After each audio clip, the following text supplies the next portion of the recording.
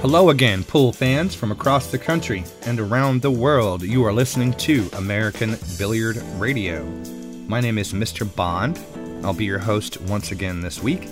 It is March the 10th, 2016, and today's show is brought to you in part by Q Sports International, creating more choices for more players and creating lots of new events in the world. You know, this is a good time to be a pool player because we've got three brand new, I don't want to say brand new. We've got three new events that are sort of returning to the calendar.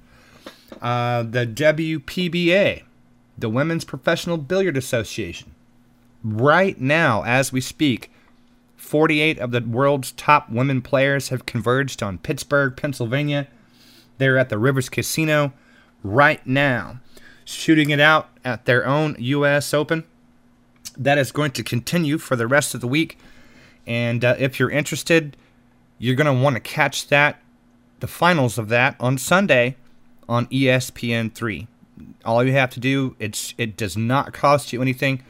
Excuse me, go to the ESPN website, click on their Watch It Now for ESPN3, and Sunday afternoon you get to watch the finals of the WPBA U.S. Open. That's back on the calendar. I want to congratulate them, actually, because that's a great move. The female players are just itching for good events, so this is perfect that they've brought this event back. And speaking of U.S. Opens, CSI also bringing it back with the U.S. Open 14-1 championship and a U.S. Open one pocket championship. Those will be coming up in just a little over a month from now.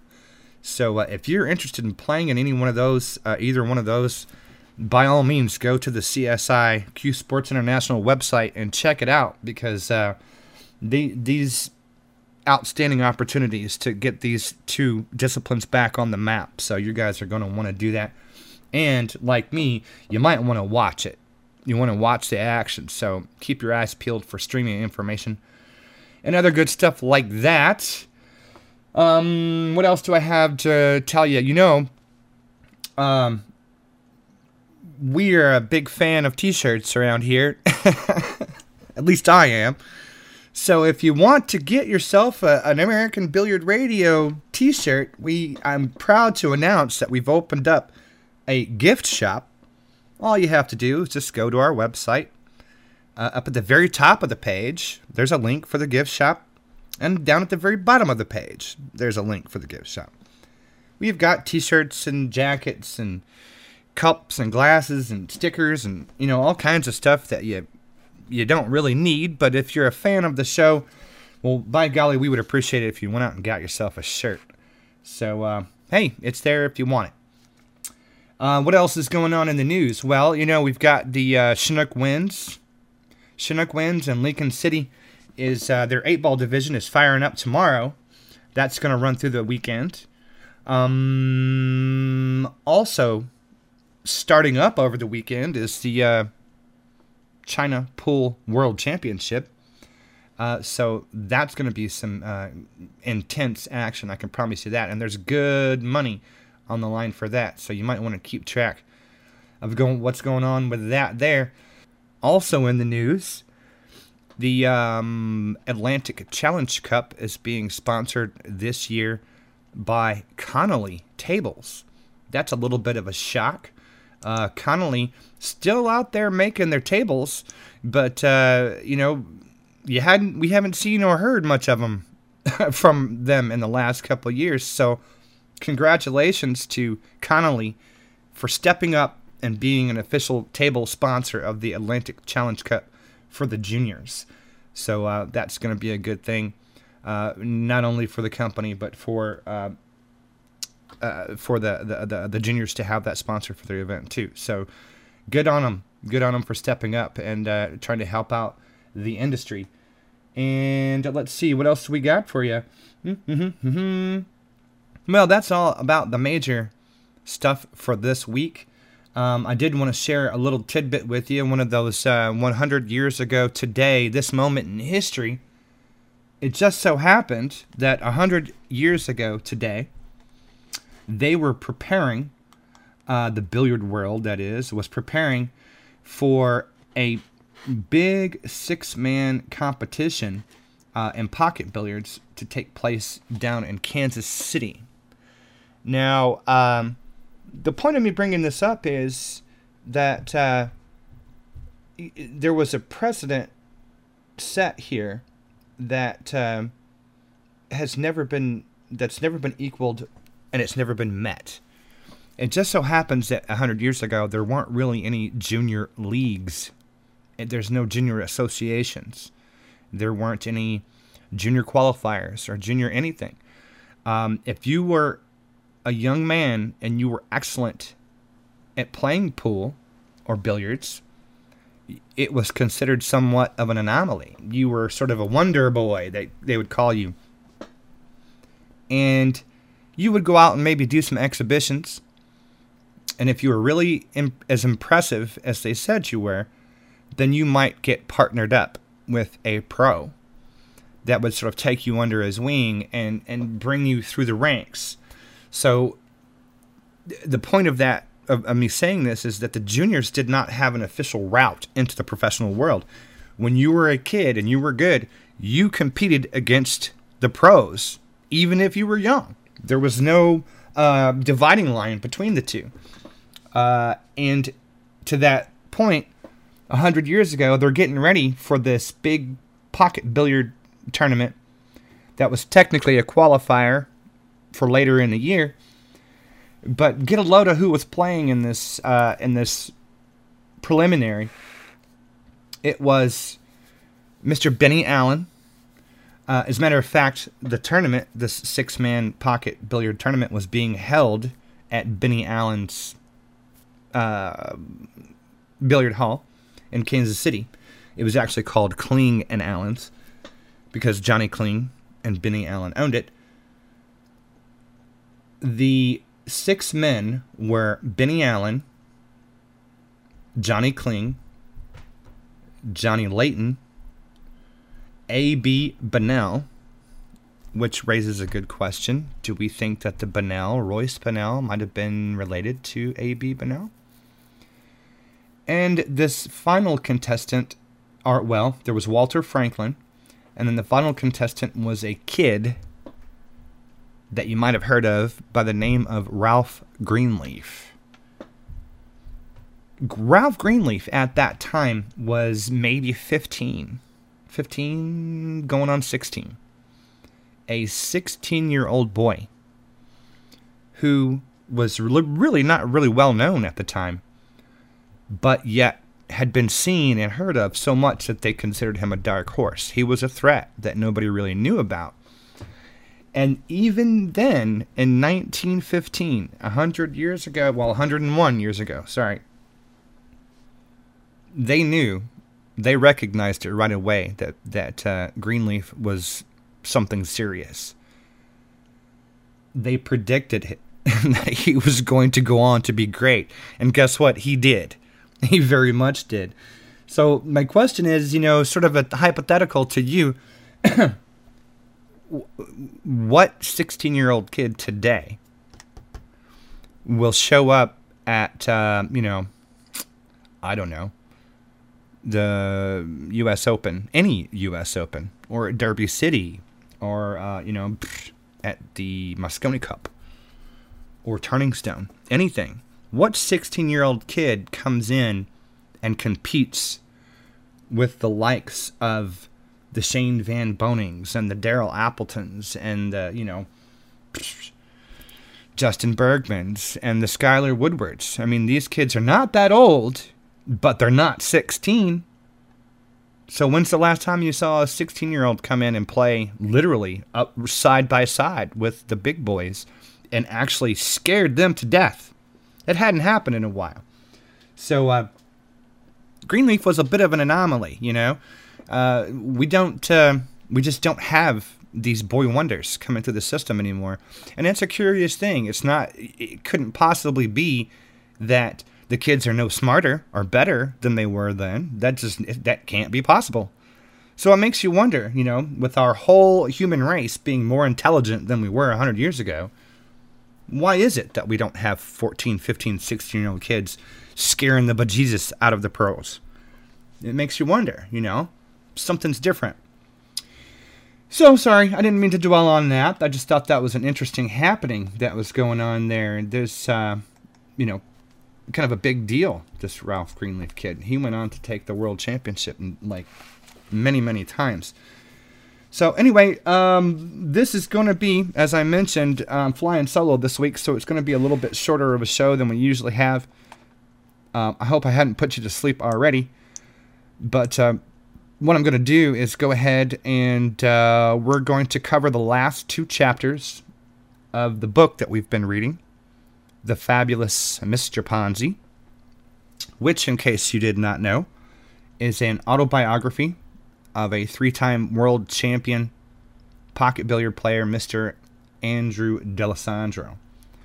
So with that, we'll go ahead and get ready to read you the last 2 chapters of the book. If you have not caught chapters 1 through 7, go ahead and hit our archive page, and you can catch up to where we are today. Today I'm going to cover the last 2, which is chapter 8 and 9, and then we'll be done with the book. So stick around, and we'll be back for the book reading right after this.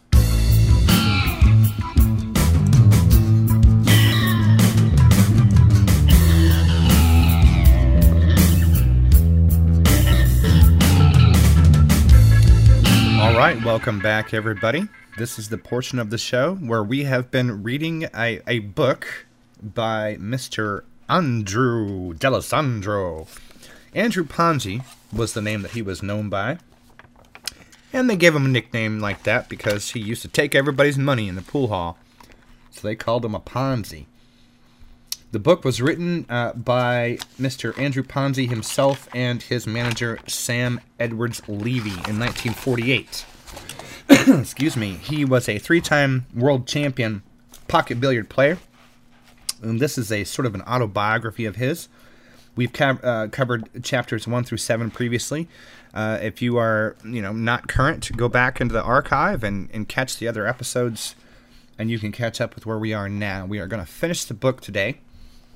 I will tell you this, that the book at the end actually has some instructional material and some charts and whatnot, and of course that is not going to do you any good to listen to charts or diagrams, so we're not going to be covering that. We're just going to go through the book. And also, fair warning that the copy that we have is in awful condition, so it's kind of hard to read. Some of the words are misspelled and they're stuck together, so I apologize for stuttering over some of the stuff, but we'll get through it as quickly and efficiently as we possibly can. So here we are, chapter 8. It was the year of our Lord, 1942, and our country was at war. Military camps, service centers, and naval hospitals were springing up overnight like mushrooms. Dusty roads, Atlantic cities, boardwalk, and city streets all resounded with the tramp of marching feet as millions of our young men responded to the call of our country. Every service center and company barracks boasted of 1 or more billiard tables. The Billiard Association of America made plans to send some of our greatest cue wielders to every training center in the United States for the purpose of instructing our servicemen and women. I was one of the ones chosen, and though I have no accurate records of the numbers before whom I appeared, I believe a conservative figure would be in the neighborhood of about 500,000 servicemen and women. These exhibitions, given by players whose salaries and expense accounts ranged from $20,000 to $30,000 a year, were presented absolutely free by the Billiard Association of America. We played from 3 to 4 exhibitions daily to groups ranging from as low as 20 people up to a cantonment seating 2,000. I pronounced that wrong. It was a cantonment. A cantonment. During my tours covering the period, I visited over 500 military and naval posts, veterans hospitals, and service centers.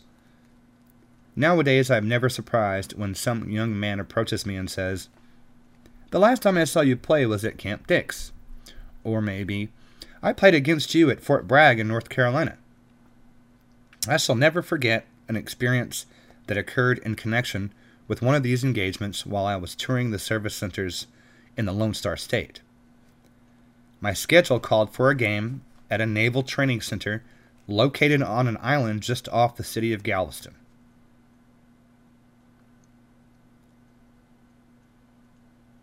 On the day that I arrived there, I was met by the most miserable weather that one had ever encountered.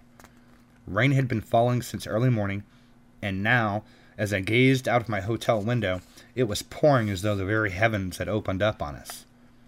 I phoned the recreation officer at the center for instructions. He advised me to wait in the hotel lobby until they sent a car for me. Shortly after, 2 young men arrived, attired in yellow slickers, southwesters, hip boots, and entered the lobby and made themselves known. We drove to the dock, where a naval launch awaited me. As I left the car, I was enveloped by the sheets of falling rain. I rushed to the end of the pier, where the launch was moored. When a nonchalant helmsman said, "Jump in," I recoiled in dismay. There was at least a foot of water in the launch. It came over the seats, and I had no cover whatsoever. Anyhow, I jumped in. While we chugged to the other side, I flopped around in water that came up over my ankles. When I reached the recreation hall, water was running from me in little rivulets. I would not have received a more thorough soaking if I had been immersed in Galveston Bay. The recreation officer advised me to remove my clothes. They would be sent to the steam room and would be thoroughly dried. Meanwhile, I was provided with a suit of sailor whites, and in this attire of the Uncle Sam's gobs, I gave my exhibition. When I finished my performance and was ready to leave, my own clothing was returned to me, all dried and neatly pressed. A car took me back to the pier. The launch was waiting, and the same young man who had taken me over repeated his laconic, "Jump in." By this time, there was about 2 feet of water in the launch. In the next few minutes, the crease was out of my trousers, and the water slopped about my knees, and I was never more miserable in my life. When I got back to my hotel, I left a trail of water from the lobby right up into my room, where I immediately disrobed, hoping there would be no serious consequences from my experience. When I awoke the next morning, the sun was shining brightly. Texas is big in many ways. She can boast of her area, cattle ranches, and oil production, but she can also lay claim to the most prodigious rainfall that ever fell on this inerrant billiard player. Shortly after my encounter with the elements, I left for Kansas City, where I was due to meet Willie Mosconi in a challenge match for the world's title. Benny Allen, who had held titular honors back in 1913 through 15, produced the match at his Kansas City recreation. The conditions called for 1,250 points to be played in blocks of 125 each at continuous pocket billiards. For the benefit of the uninitiated who have never witnessed a championship match at 14-1 style of play, I believe the following explanation is in order. When a player has pocketed 14 balls successively, the referee racks the 14 balls, leaving the 15th ball on the table for the break shot. The player then proceeds to pocket the break ball in a designated pocket and endeavors to carom the cue ball into the racked triangle in order to break up the cluster. If he is successful, he continues play, and the same procedure is followed from rack to rack until he misses, scratches, or scores the required number of points. After a player has won the block, he clears the table of all object balls but one, the break ball. He then continues his run when play is next resumed. My challenge match with Mosconi was set at 1,250 points at his insistence. Willie was under the impression that a long game would be to his advantage, as he is noted for his high run proclivities. But the result of the contest would have been the same regardless of the number of points played, because from the very outset, I forged to the front and took a lead that was never relinquished during the entire match. The score at the end of the first block was 137-2 in my favor. I closed the game with an unfinished run of 70, which I stretched to 90 when we resumed play. At the close of our second block, I was far in front with the score lopsided 325-46. Mosconi's cause looked hopeless. He did not win a game until the fifth block, and even then he did not cut my lead to any appreciable extent. But on our last day of play, he really went to town. He staged a spirited rally to cut my lead by 206 balls, winning the ninth block by a score of 334-128. However, he had shot his bolt, and when the 10th final block was completed, the word went out over the wires that Mosconi had been dethroned. And for the third successive time, Andrew Ponzi held the pocket billiard championship. 90 days later, we met again in Kansas City, and this time it was Mosconi who had the upper hand. We were both in great form, and our match was marked by many sparkling runs. But like the great player that he is, Mosconi came through to triumph and regain the crown. The reader probably wonders why the pocket billiards title changes hands so often. My guess is that the top 3 or 4 men are so evenly matched that only the breaks of the game will decide the ultimate winner. The loss of my title was compensated somewhat shortly after, when my wife presented me with a second daughter, whom we named Louisa. Many people have asked if I intend to teach my daughter the game of billiards. Invariably, I answer, why not?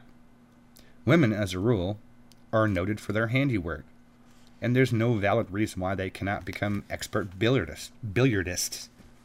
They are expert homemakers, paint beautifully, and are accomplished musicians.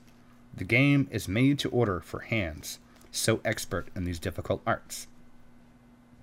In Shakespeare's Antony and Cleopatra, the bard refers to Cleo as enjoying a game of billiards, which proves that the fair sex played this game long ago. One of our greatest players on the distaff side is Miss Ruth McGinnis, women's pocket billiard champion. Mildred Babe Zaharias, one of the greatest women athletes of all time, could not cope with the cue prowess of Miss McGinnis when they met in a special billiard match at the Capitol Billiards in New York some years ago. I believed this marked the only setback the great Babe Zaharias has ever received from one of her own sex. It was during this year that my travels took me to Schenectady, New York, home of General Electric. They were conducting experiments in television at that time, and I was engaged to put on a billiard exhibition of fancy and trick shots in the General Electric studio. In those days, they had no regular video schedule, and what started out to be a 20-minute program was stretched out to an hour and a half because of the numerous telephone requests to continue with the program. I feel sure that I pioneered the first billiard game that was ever televised, and I believe the day will come when all our championship matches will be shown through this medium. There is a strong possibility that the next titular matches will be or may be televised in the Chicago area. If this should come to pass, billiard lovers may have the opportunity of witnessing Mosconi and myself in another titular struggle. We met again in 1947 at Benzinger's Academy in Chicago. Although this was just an exhibition match with no title at stake, I clearly demonstrated my superiority when all the breaks were equal. We were playing a 125-point block. Willie broke the balls, and that ended his part of the entertainment for the evening. Without encountering one tough shot during the entire game, I ran 125 from the break, defeating Mosconi by the score of 125-0. Willie was terribly embarrassed. Instead of rising and congratulating me, which is customary, he sat rooted in his chair. To ease the tension, I turned to him with a smile and said, "What are you worried about, Willie? You're still champion of the world." And that concludes Chapter 8. We will now move on to Chapter 9, which is the final chapter of the book. In New York City, just a step west of Broadway, on 47th Street, is the Friars Club, one of the most famous theatrical organizations in America. Stars of stage, screen, radio, and the music world predominate the membership roster. Members come here to pass a pleasant hour and talk shop and let their hair down. Most of my leisure time while I am in New York is spent here, among the great and near great of show business. Critics of the drama, who write in glowing terms of the comicalities seen in local stage productions, would really have something to laugh about if they saw and heard the horseplay, antics, and wisecracks of big-name stars as they rib each other in this fun-filled place. The Friars requested me to produce a three-cushion tournament to be played by members only for the club championship. Can you imagine the comedy situation arising in a match between Milton Berle and Lou Holtz? Both men are great stage and radio comedians. They also talk a very good game of billiards. The music world was represented in the tourney by Pete Wendling, George Myers, and Milton Ager, three men who have written some of our nation's most popular song hits for the last quarter of a century. Milton Ager's I Wonder What Became of Sally ranks with Sweet Adeline as a classic for convivial fellows who indulge in something stronger than barbershop harmony. Milton and I have an understanding between us. He plays some of his great song hits for me. In return, I teach him the finer points of billiards. This arrangement works to our mutual satisfaction. Each of us thinks he has the best of the bargain. Many of my friends at the Friars Club have asked me the same question. Have you ever gone into a billiard room incognito and received a challenge to play for a wager by a house player? This has happened many a time. As a rule, I politely decline such invitations. On the other hand, should a player offer an open challenge to meet all comers, regardless of his status as an amateur or professional, then and only then I will pick up the gauntlet.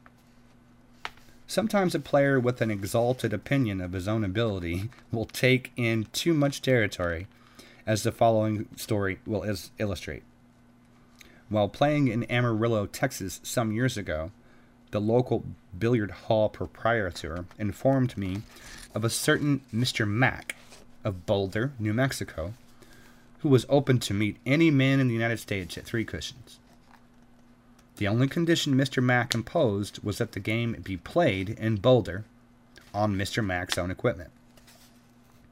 As I had no engagement for that evening, I proposed that my informant and myself drive to Boulder, and I would arrange a match between Mr. Mack and myself for a sizable amount. Excuse me. My friend agreed, so off we went on an 80-mile drive. When we reached Boulder, we went directly to Mr. Mack's headquarters, which happened to be the local billiard hall. Without any preliminary skirmishing, we explained to the room owner, who greeted us, the purpose of our visit, and deposited $500 with him as a side bet on the match game. Mr. Mack is in the movies right now, he said. I'll send someone to get him at once. I'm sure you fellows will be accommodated. I went to the billiard table to examine the cushions and to practice a few shots. After a short interval, Mr. Mack arrived. There was a whispered consultation between him and the local room owner, whereupon he removed his jacket and took his cue from a private cue rack. When Mr. Mack got to the far end of the room where the billiard table was located, he took one look at me and then stood there dumbfounded. Amazement and incredulity, I can't even say that word, written all over his face. Incredulity. I apologize. I can't read today. He had recognized me at once. We had been introduced in Chicago the year previous. Without a word, he threw his cue on the table and literally ran right out of the place. No one but myself understood the reason for this strange action, and I volunteered no explanation. About an hour later, my Amarillo friend and I entered the local restaurant for dinner, and there sat Mr. Mack. "What made you run away?" I asked. "I understood you wanted a game." "Not with you," he demurred. "You see, Ponzi, the people of Boulder think I'm the greatest three-cushion player in the world. If they ever saw me play you, they'd begin to think that I was the greatest stumblebum in the world. I'm keeping my reputation." I imagine that by this time, my Amarillo friend had spread the story through the entire Texas Panhandle that Mr. Mack had ceased challenging the world. The early part of 1948 found me in New York, where I gave many exhibitions at local colleges and boys' clubs. On a recent visit to Fordham University, where I played and gave instructions, many young billiard fans complained that they had played the game for some time, but they did not seem to improve. What should they do about it? In my opinion, the fault lies in the fact that the player started off on the wrong foot without learning the fundamentals of the game. Here are a few simple suggestions, which, if followed, are bound to improve your skill. We shall take it for granted that you know how to hold a firm bridge so that the cue has no chance to wobble. The tip of the cue should not be more than 4 or 5 inches away from the cue ball. Your position at the table must be easy and relaxed, with weight comfortably placed on both feet. Anytime you find yourself shooting from an awkward position, it is 10 to 1 you are doing the wrong thing. Grip the butt of the cue as near the balance as possible. I wish to stress this point. It is very important.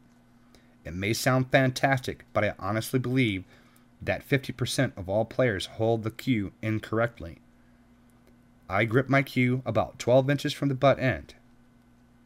My contact with the thumb and forefinger is light, but firm. This assures a live ball with plenty of action.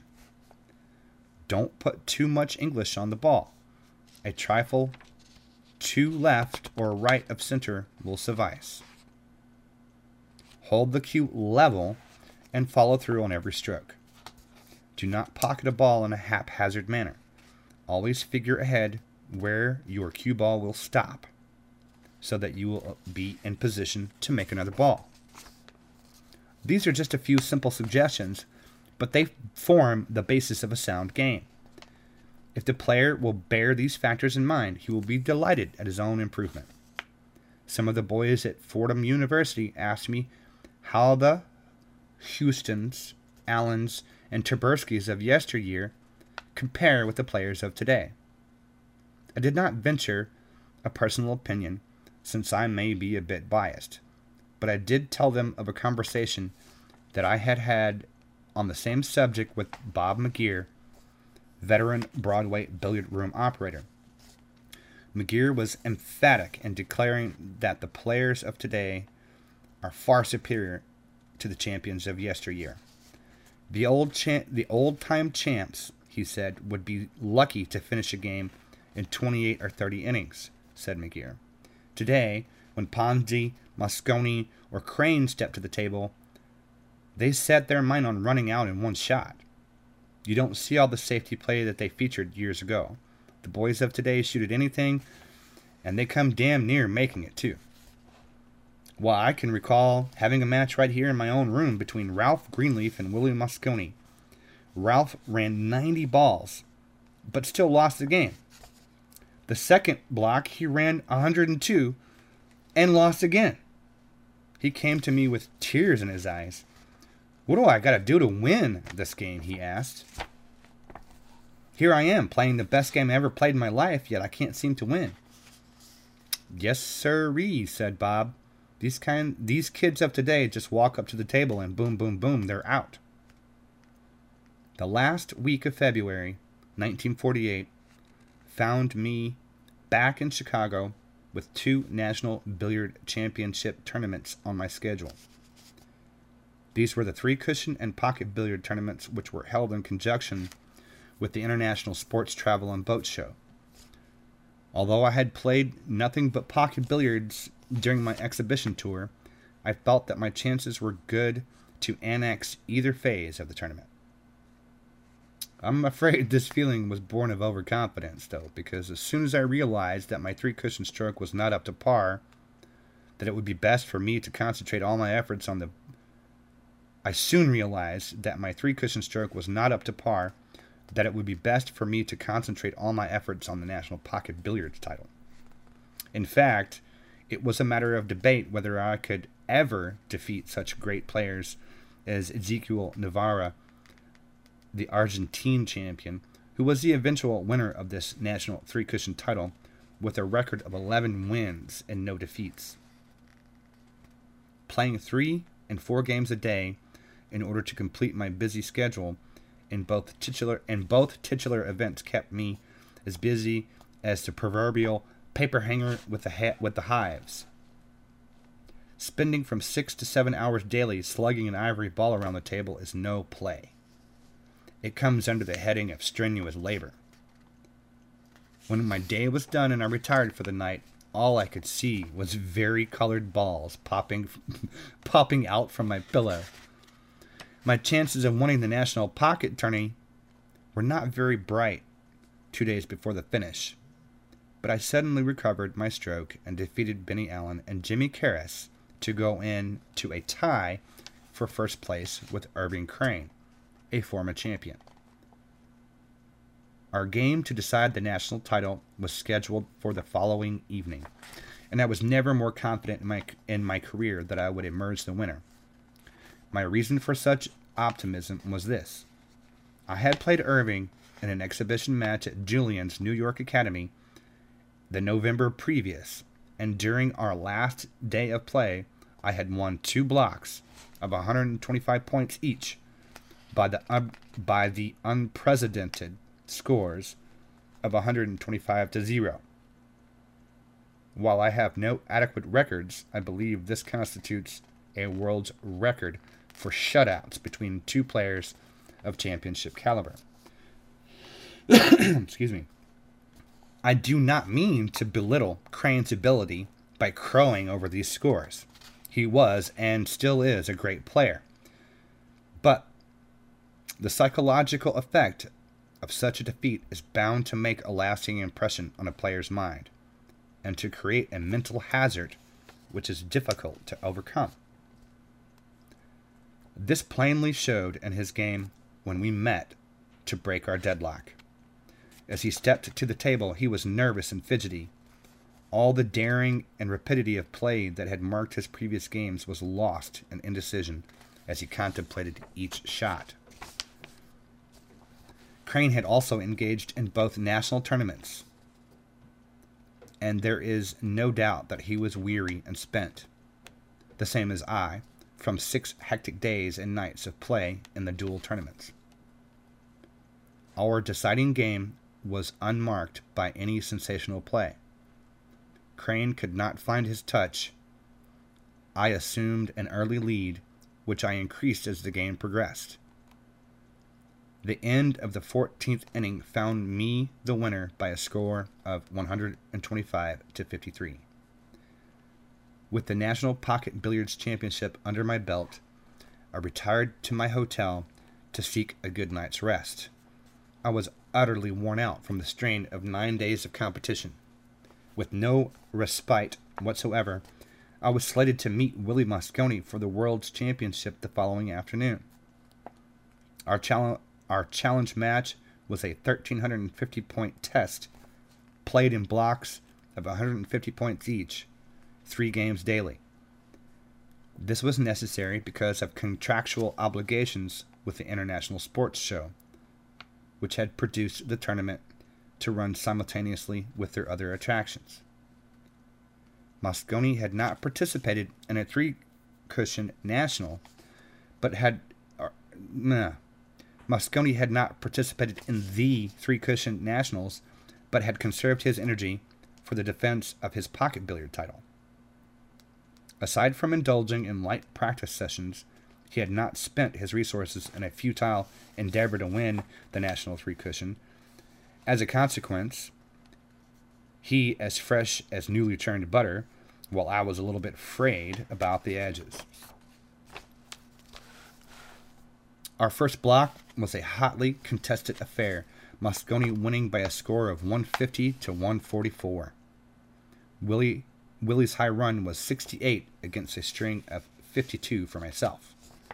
He increased this lead during the day's play, and when we had completed our 3rd blocks, my shoulder tendons were so sore I could hardly raise my arm above my head. Days and nights of continuous play were now taking their toll, and I was practically helpless to defend myself. There was no way out of it. I just had to stay and take my beating. And boy, did he dish it out. He was making up for all the humiliation he had suffered when I had defeated him 125 to 0 the last time we had met in Chicago. He retained his title by winning by a big margin. Willie and I will probably meet again in the 1948 tournament. Under more propitious circumstances, I hope to give a better account of myself. Whatever the outcome, I will be in there giving the best that I have in me. It was 2 days after my disastrous encounter with Mosconi. I was sitting in my room at the Stevens Hotel in Chicago trying to cure the Charlie horse, which still plagued my right arm and shoulder, when suddenly the phone bell rang and a familiar voice greeted my ear. "This is Sam Levy speaking," said the party at the other end of the wire. "Well, you old son of a gun," I exclaimed. "When did you get in town?" "Just flew in from New York. I read those Mosconi scores in the New York Times. I thought maybe you want to weep on my shoulder." I had to laugh. This was just like the old Levy, who realizes that in this game of give and take there is always a tomorrow.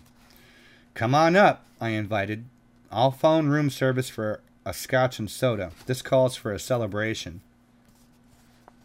When Levy entered the room and grasped my hand, he was all smiles.